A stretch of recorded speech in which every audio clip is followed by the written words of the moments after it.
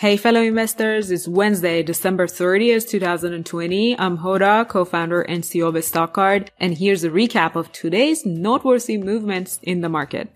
The market wasn't quite giddy, but it still managed to finish the day in the green. The discussion around the $2,000 stimulus checks got mixed up with other priorities such as governing tech companies and election-related disputes. Regulators are trying to use the checks as leverage to get other things discussed, making it difficult to pass the new bill.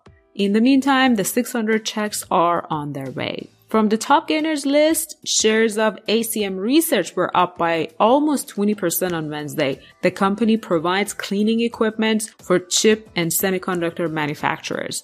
With more than $1 billion in market cap, it's surprising that the stock doesn't get discussed too often in the stock market communities. From an all-time high of more than $100 per share, the stock has recently dropped to $60 per share. With more than 40% of revenue coming from China, the price fall is typically due to the possible impact of the US-China trade relationships on the company's revenue. For example, in September, analysts downgraded the stock due to such trade-related worries. It seems the stock has turned around recently and might be on its way to recovery. Rapid sales growth, profitable operations, and a somewhat strong balance sheet are some of the good signs that the stock can recover. Also, it doesn't hurt to find the stock in a relatively fair share price range, which could be the reason why investors are picking some shares today.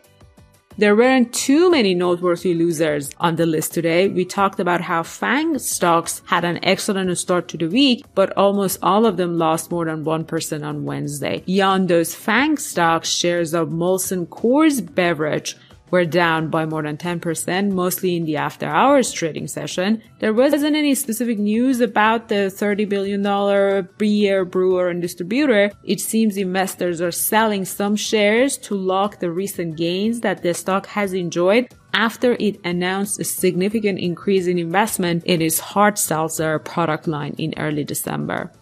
We all have heard robots and algorithms are taking over humans' jobs across many industries. The investment industry is not an exemption either. Algorithmic trading has been rapidly growing in popularity. Many large hedge funds have invested millions in developing algorithms to eliminate humans and their emotions from their investment equation. But 2020 has proven them wrong. It seems in 2020, algorithms have lost to human investors. Karen Sheng, our head of data science, shared an interesting article with me.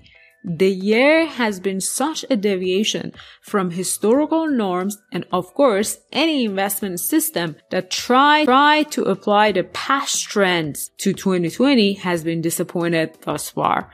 Among the losers, you can see big names such as Renaissance Technologies and Ray Dalio's funds. Both firms have been tremendously successful in the past using algorithmic tradings. I guess there is still room for human intuition and judgment, and you can't just trust the machines in all your decisions. So hooray to humans for 2020, and that's it for today. If you like these quick market recap reports directly from my daily stock market research, please like and subscribe and share with your fellow investors. I'll see you tomorrow.